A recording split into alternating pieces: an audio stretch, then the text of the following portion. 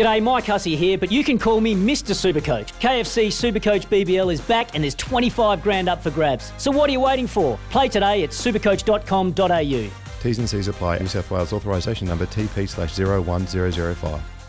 G'day, Mike Hussey here, but you can call me Mr. Supercoach. KFC Supercoach BBL is back and there's 25 grand up for grabs. So what are you waiting for? Play today at supercoach.com.au. T's and C's apply. New South Wales authorisation number TP/01005.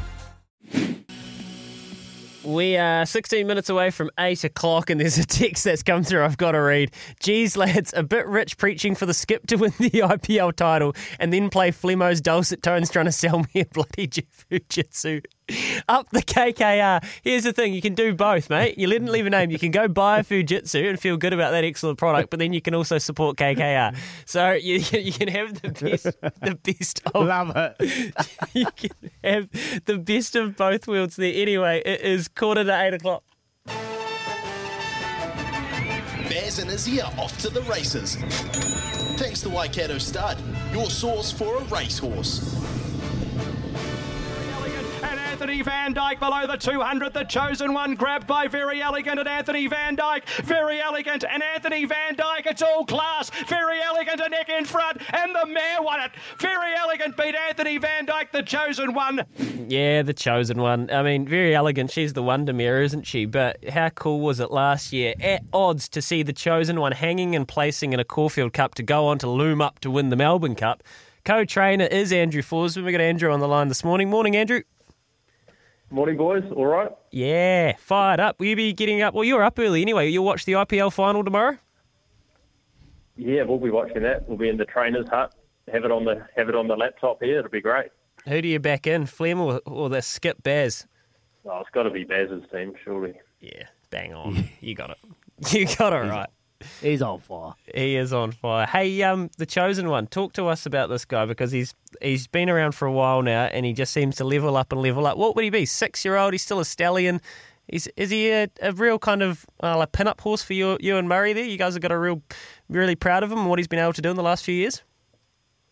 Yeah, absolutely. He's been great for the profile of our stable, obviously, and he's competed in Melbourne and Sydney at the highest level over a number of years now, so it's not easy to do, and he seems to just turn up and put in his best every time, and he'll always, go well, provided things are run to suit. But no, he's a very genuine horse for an older stallion, and he's in great form at the moment.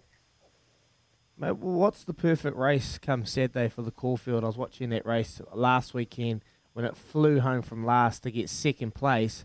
So was that an ideal position for the chosen one, or would you like it a bit more around centre front to fly home a bit late in that Caulfield? What's the plan going Saturday?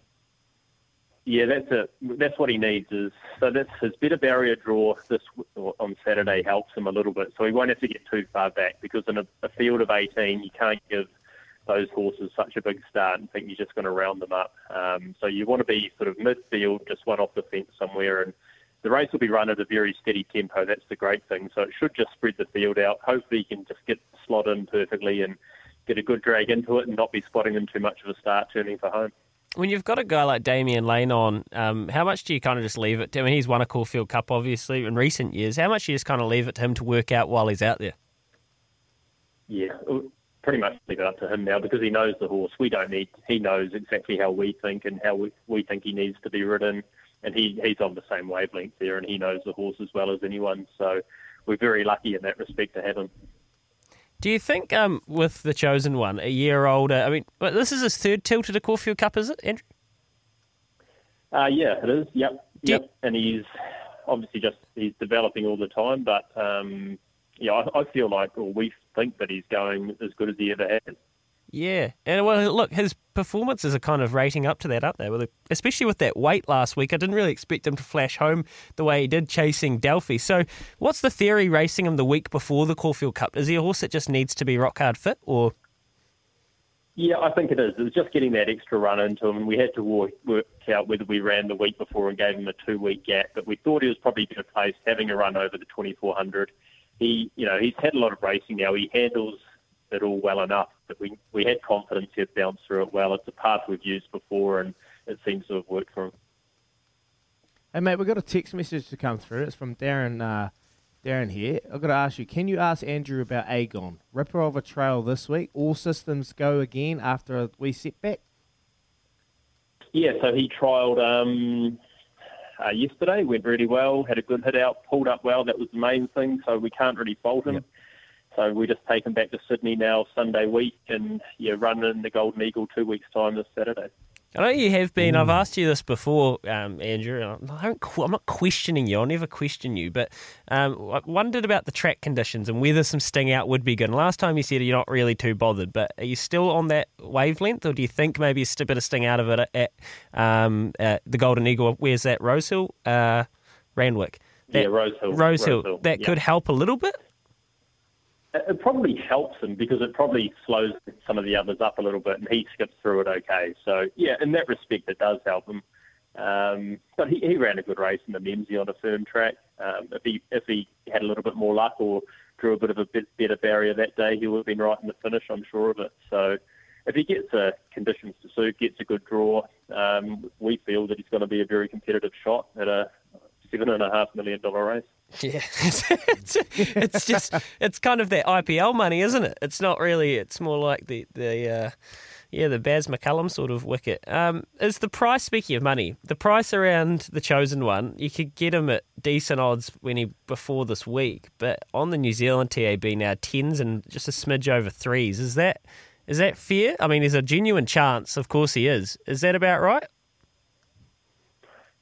Yeah, I think that is probably about right. I don't know what they'll do with the favourite. That'll be interesting. He'll either shorten people or just put all their money on and say he's just a freak, he's the best horse in the race and he's going to keep winning, which could easily be the case. We hope it isn't. But if that, if people pile onto him, you might get better odds on the day.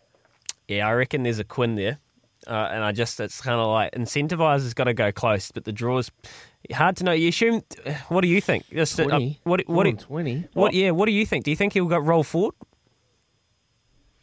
Incentivise? Yeah. Yeah, I thought you were tipping the Quick Thinker, the Chosen One. Of course, the Quick Thinker.